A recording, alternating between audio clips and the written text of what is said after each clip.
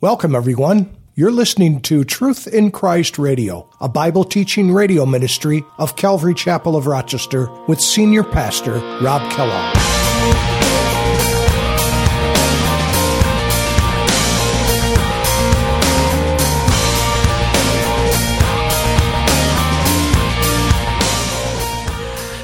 And this is what the Lord said.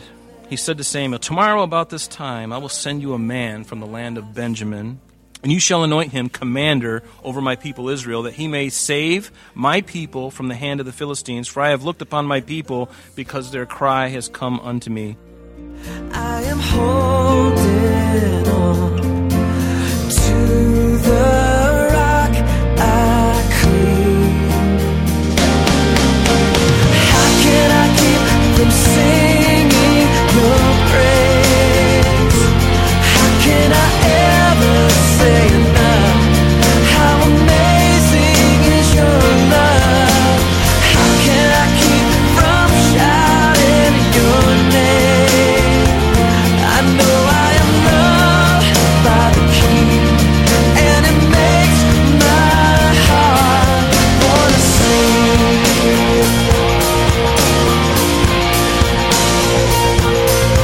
I will lift my Welcome, everyone, to our Bible lesson for today.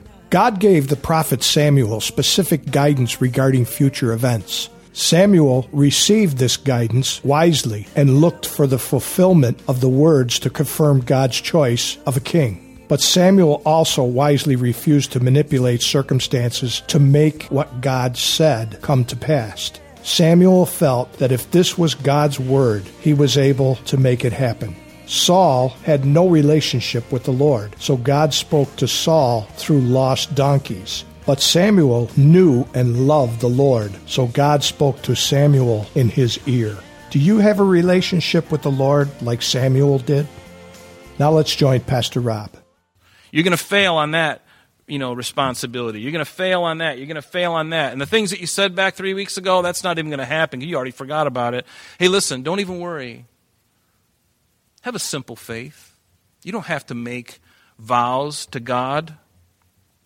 I've made them, and you have too. You don't need to do those things. But God initiates, and He works even in spite of us. What does it say in Romans 5, verse 8? I love this verse. God commends His love toward us, and that while we were yet sinners, Christ died for us. Does that sound like we had to do something before He died for us? It's like we could make all these promises. Can you imagine seeing all of humanity standing before God and say, "God will make you a peanut butter and jelly sandwich, and we'll even toast it on both sides if you just give us salvation"? He's like, "No, I don't want that. How about I do it for you? How about I do everything for you, and all you do is receive?" That's the stumbling block of humanity. People have a hard time receiving by grace through faith, realizing they have nothing to do with it. And even the faith that you have, that God gave you to believe in Him. So really, is there anything that we can boast in? No, He's given everything. He's given us the faith to even believe in Him, and He's given us the great grace of, once we do believe in Him, to live everlasting life, to have everlasting life. I don't know about you, but that is the best package. That's why it's called the gospel. That's why it's called good news. Nobody has good news like that. There is only one gospel. Amen? It is very good news. And I love what it says, and notice that even before we're aware of the problem, God already had the solution. What does it tell us in Revelation 13, verse 8? It says, "And all that dwell upon the earth," this is speaking of the time of the tribulation around the midpoint area. It says that all that dwell upon the earth shall worship the Antichrist, whose names were not written in the book of life of the Lamb slain before the foundation of the world. Are you kidding me? Does that mean that God, before the foundation of time, already had a rescue plan in place? Yes, that's exactly what it means. He knew exactly what was going to happen in the garden. Did it take him by surprise? Was he going, "Oh my gosh, I can't believe they messed it up again. What am I going to do? Oh, I know what I'll do." No, there was none of that. There was no wringing his hands. There was no freaking out. God just smiles and says, I already know what I'm going to do. In fact, I'm going to slay an animal, and it's going to be a foreshadowing, and I'm going to provide skins to cover you in your nakedness. And it's going to be a type, because a couple thousand years down the road, another son is going to give his life on the cross for you to cover your shame, to cover your sin. Sounds like you put a lot of thought into that, Lord. Yeah, just a little bit. But notice, God spoke to Samuel. Samuel was going to speak exactly what God said. He certainly wasn't looking for a gift. Some ministers, because they're not paid very great, sometimes they're always looking for a bribe. They're looking for money, looking for ways to get money, and it's an unfortunate thing. And pray for pastors and teachers in our country and in the world that they would be true men of God and not men of gold. That money wouldn't have an effect on them. That somebody could come into the church. I've seen this happen. I've heard of stories, and they're true stories, of somebody coming into the church who was a millionaire and says, you know what, I want to donate to the church and a whole new wing, and I want my name on it. That happened to a pastor. Happened to Bill Gallatin, actually, when he first started. Some man was very wealthy, wanted to do some big thing, and those strings attached to it. It wasn't just, but he wanted to make sure everybody knew about it. And he said, no, forget it. And I can imagine this board of elders going, what? He's like, no, you can keep your money. The Lord doesn't need it. And he did. He walked away from it. I love that, because that is wisdom. We cannot be bought, should not be bought, and neither was Samuel going to be bought. But notice in verse 8 back in our text, the servant answered Saul again and says, look, I have here at hand 1/4 of a shekel of silver. I will give that to the man of God to tell us our way. So you got to pay for directions? Now again, I think they mean well. Samuel wasn't looking for anything, but out of their heart and the custom was to do this. So formerly in Israel, it says in verse 9, when a man went to inquire of God, he spoke thus, come, let us go to the seer, for he who is now called a prophet was formerly called a seer. So in verse 10, I keep doing Saul and Samuel. They sound so much alike, I keep getting them twisted. I'm probably going to listen to the recording and realize that I have juxtaposed and I've did some kind of ventriloquist act or with what's the word I want when you're dyslexic. I'm going to have all this dyslexia in the message. Then Saul said to his servant, well said, come, let us go. So they went to the city where the man of God was. And as they went up to the hill of the city, the city we believe is Ramah, near Zuph. And so there they met some young women going out to draw water and said to them, is the seer here? And they answered them and said, yes, there he is, just ahead of you. Hurry, go, for today he came to this city because there is a sacrifice of the people today on the high place. And the high place, as you remember, were in times past, they would perform pagan idolatrous rites on these high places. They weren't really supposed to worship on those places. But if you remember back in chapter 4, the Philistines really, it doesn't say it in the Bible, but we know that that occurred around that time when the ark was taken from them in chapter 4 of this book, that they also destroyed Shiloh. And so maybe they didn't have a place. Maybe they had some of the vestments, and so they put them there. Don't really know too much, but it could be.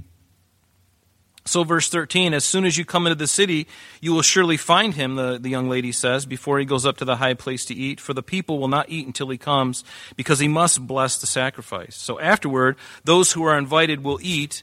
Now therefore, go up, for about this time you will find him. And it's amazing to see how much Samuel was respected and looked up to in the land of Israel. How people really looked up to him. And they looked up to him because, was he good looking? Was he gifted and talented? Was he really tall and handsome? No, he was a faithful man. And you know, people want to trust people. I mean, it is a snare. You have to be careful and to never trust in man. Trust in God. Remember, trust is something that is earned. I remember somebody telling me one time, they ripped me off and they did something, and then I says, well, I can't trust you. And they're like, but you're a Christian. You're supposed to trust everybody. And I'm like, oh, no. No, I don't have to trust anybody. In fact, the Bible tells me, trust not in man, rather trust in God. There's a lot of proverbs about trusting in God rather than man. Trust is something that's earned, isn't it? It is. It's earned. And the more trustworthy a person is, the more you're willing to give to them. The more you're willing to give your heart to them, to understand that, hey, this is someone I can really count on because I've seen them every single time they've been faithful. And that's important for us to do as Christians. May people look at us that way, to where people could say, you know what? He's not the most handsome guy in the world, but when he says something, he means it. And if he can't do it, he'll be honest, and he's not trying to pull my leg and be deceitful. He's obedient. He's honest, and I like that. Don't you like being around people like that? What they say is what they mean, and what they mean is what they say. It's so refreshing. There's no hidden agendas. There's no doors behind, a glass. Like when you go into those glass house of mirrors, and when you go to the circus.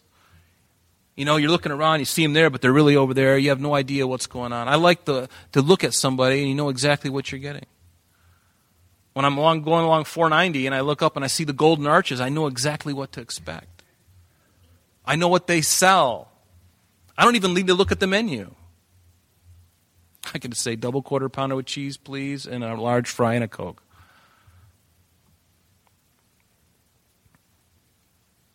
Verse 14, so they went up to the city. As they were coming into the city, there was Samuel coming out toward them on his way up to the high place. Now the Lord had told Samuel in his ear, I love this about the Lord, he spoke to him the day prior, and this is what the Lord said. He said to Samuel, tomorrow about this time I will send you a man from the land of Benjamin, and you shall anoint him commander over my people Israel, that he may save my people from the hand of the Philistines. For I have looked upon my people, because their cry has come unto me. This word commander is Nagid. We know that the Messiah, the Prince, Mashiach, Nagid. It's the same kind of thing. He's going to be the head over the people, a king. And notice that and here's the purpose of Saul. This was God's purpose for Saul. Notice what it says in verse 16 in the middle of the verse, that he may save my people from the hand of the Philistines. That was his goal. That was God's understanding of his ministry. That's what he was to do. He says, for I have looked upon my people, because of their cry has come to me. And why would God say something like that? To save my people from the hand of the Philistines. Why was that his purpose? Because his people were crying to him. They were crying to him. In Psalm 86, verse 15, it says, but thou, O Lord, are a God full of compassion, gracious, long-suffering, plenteous in mercy and truth. And these are all characteristics of God that are wonderful. And God, because of the cry of his people, and he's doing the same thing here that he did during the time of the judges. Isn't that exactly what he did? When they fell into sin, they got oppressed by their enemies, God would raise up a deliverer, deliver them, there'd be a great awakening, they'd love it, and then they'd get lazy again, fall back into sin again, and the whole thing would just keep going. It was just a vicious cycle. And so God is doing the same thing. They're at the place where the Philistines are continuing to just oppress them. And God was going to use Saul because the people's cry came up into his ears. Is God so mean that he's just like, you know what, I'm done with you? There is a time when God will judge. There's no doubt about that. But even in his judgment, there's mercy and there's grace in it. But God is almost like beside himself when his people are crying out to him. Are you crying out to him? Are you crying out to him for the betterment of our country, the things that we're involved in right now? Are you crying out to him? Say, Lord, you got to fix this. Will you please fix this? He's doing the same thing here.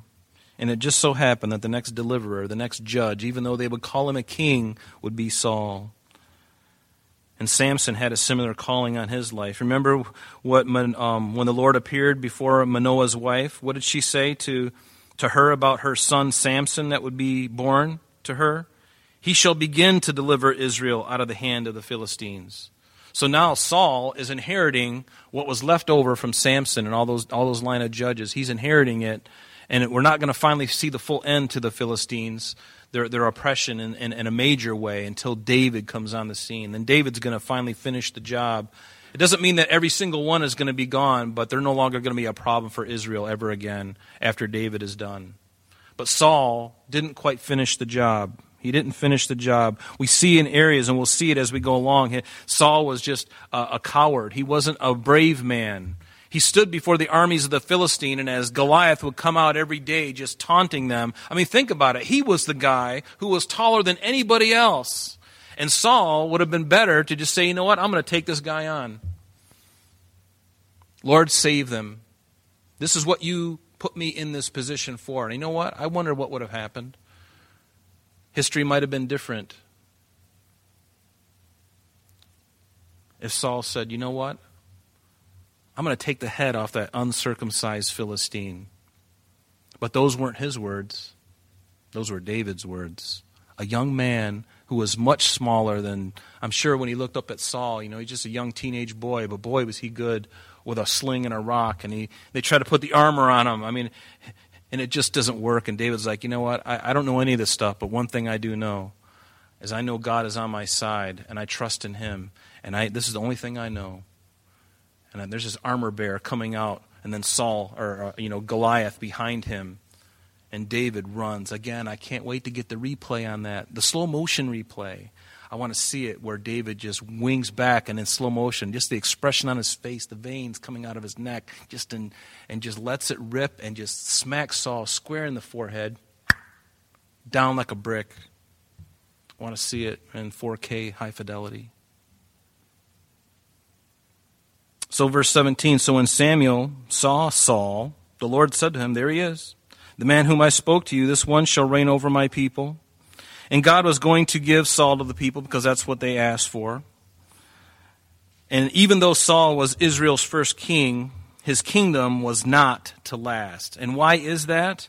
You remember that what happened after Saul, then there came David, and then after David came Solomon. And what happened after Solomon's reign? The monarchy split into two different things. The southern 2 tribes, Judah and Benjamin, and the northern 10 tribes. And the northern 10 tribes were taken over by a man named Jeroboam. And what does it say in 1 Kings 11:26 about Jeroboam? Was he a man of Judah? No, he was a man of Ephraim. And you'll see my point here in just a minute. But it says in 1 Kings 11:26, and Jeroboam, the son of Nebat, an Ephrathite of Zerida, Solomon's servant. So this man wasn't even from the line of Judah. He was from the line of Ephraim. And you may be going, what's your point? Well, the first 3 kings of the northern 10 tribes were Jeroboam, he was from Ephraim. His son, Nadab, he was from Ephraim. And then Baasha, the third one, he was from the tribe of Issachar. But we have a problem. Because what did Jacob say on his deathbed? It's recorded for us in Genesis 49, verse 10. It says the scepter. He's speaking of Judah now. Remember, Jacob is on his deathbed, and he's given all of his 12 sons, basically prophesying over them. And what does he say to Judah? He says, the scepter shall not depart from Judah, nor a lawgiver from between his feet until Shiloh, which is a reference of Jesus, till Shiloh come, and unto him shall all the gathering of the people be. So the scepter is a right to rule. A scepter is that rod that is held out, that Ahasuerus held out to Esther to allow her to approach him. It has power. There's meaning behind that. It's the right to rule. It is for many things, but it's a mark of authority. And it was through the line of Judah. Judah, not Ephraim.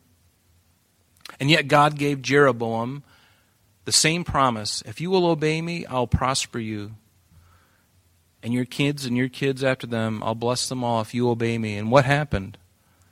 Jeroboam made the golden calf, put one up in Dan where we visit when we go to Israel. We visit that altar there. And he put another one down in Bethel. And he was the worst. And ever since then, the northern 10 tribes never, ever recovered. They were always evil. Every single king was evil. Not one single king from the northern 10 tribes was good. So then Saul, verse 18, drew near to Samuel in the gate and said, please tell me, where is the seer's house? Saul didn't even know who Samuel was. Hey, can you tell me where the seer is? You're looking at him. And Samuel answered Saul and said, I am the seer. Go up before me to the high place, for you shall eat with me today. And tomorrow I will let you go and will tell you what is all in your heart. I love that. It's amazing that Saul had no idea who Samuel was. And yet he lived only like 10 miles away from him. But as for your donkeys, Samuel said to Saul, but as for your donkeys that were lost, oh, by the way, 3 days ago, how'd you know that? The Lord must have spoken to him. The donkeys that were lost 3 days ago, don't worry about them. Don't be anxious about them, for they've been found. And on whom is all the desire of Israel? Is it not on you and all your father's house? And the thing that was really on the mind of Saul during this whole trip is, where's my father's donkeys? And Samuel now just tells him, oh, by the way, don't worry about the donkeys. They've been found. And I can imagine, oh, thank God. I got something more important to tell you. I'm going to talk to you. Something the Lord showed me, told me to tell you. And Saul answered and said, am I not a Benjamite of the smallest of the tribes of Israel? And my family the least of all the families of the tribe of Benjamin? Why then do you speak like this to me? Remember at the end of Judges, the tribe of Benjamin was almost wiped out completely because of their shenanigans.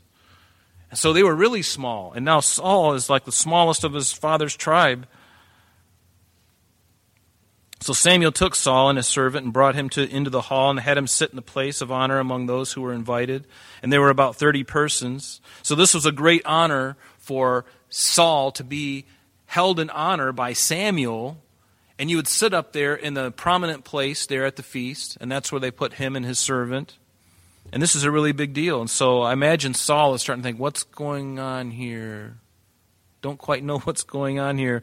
And Samuel said to the cook, bring the portion which I gave you, of which I said to you, set it apart. So the cook took up the thigh with its upper part and set it before Saul. And Samuel said, here it is, what was kept back. It was set apart for you. Eat, for until this time it has been kept for you, since I said I invited the people. And so Saul ate with Samuel that day. And this was interesting because this was all prearranged. And how could it be prearranged? Because God spoke to Samuel the day before.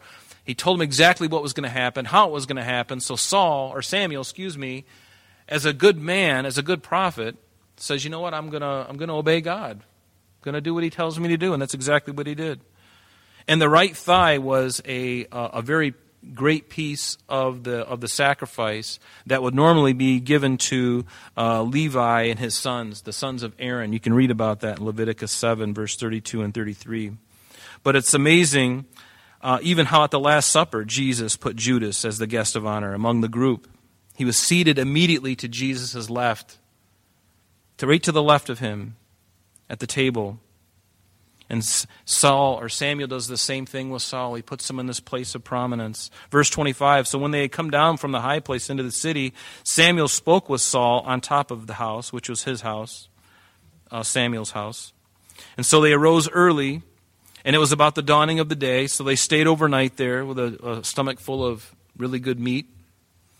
And he knows the donkeys are found.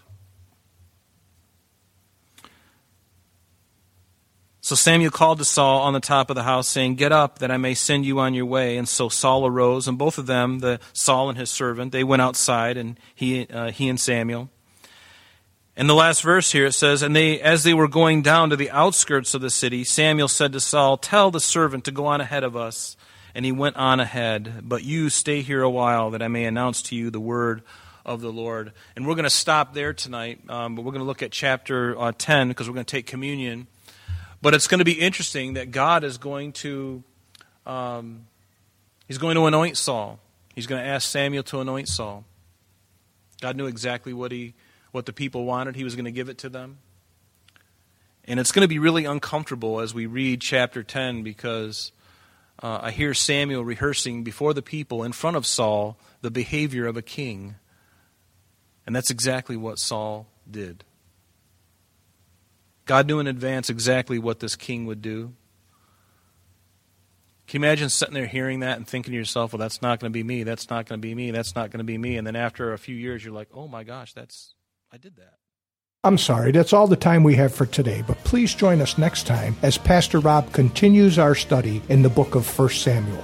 Calvary Chapel of Rochester is located at 2503 Browncroft Boulevard, Rochester, New York, 14625. You can reach us at our church office between 9 a.m. and 4 p.m., Monday through Friday, at area code 585-586-3140. If you would like to have an audio CD of today's message mailed to you in its unedited form, simply mention today's date when contacting our church office. You can also contact us via the web by logging on to www.calvaryrochester.com. There you will be able to access a number of useful things, such as information concerning our beliefs, our ministries, contact information, our location, service times, and much more. You can also download or listen to the radio and sanctuary messages free of charge from the teachings link at the top of the page. To listen to Calvary Chapel of Rochester sanctuary messages or Truth in Christ Radio on your mobile device, just subscribe to both through Google Podcast or Apple Podcast. You're also invited to join us on Sunday and Thursdays through live streaming of our services and Bible studies. Just click on the online services link on the website. We're so glad that you could join us today. And if there is any way that we can bless you with your walk with Jesus Christ, please don't hesitate to call our church office. Remember, Jesus said,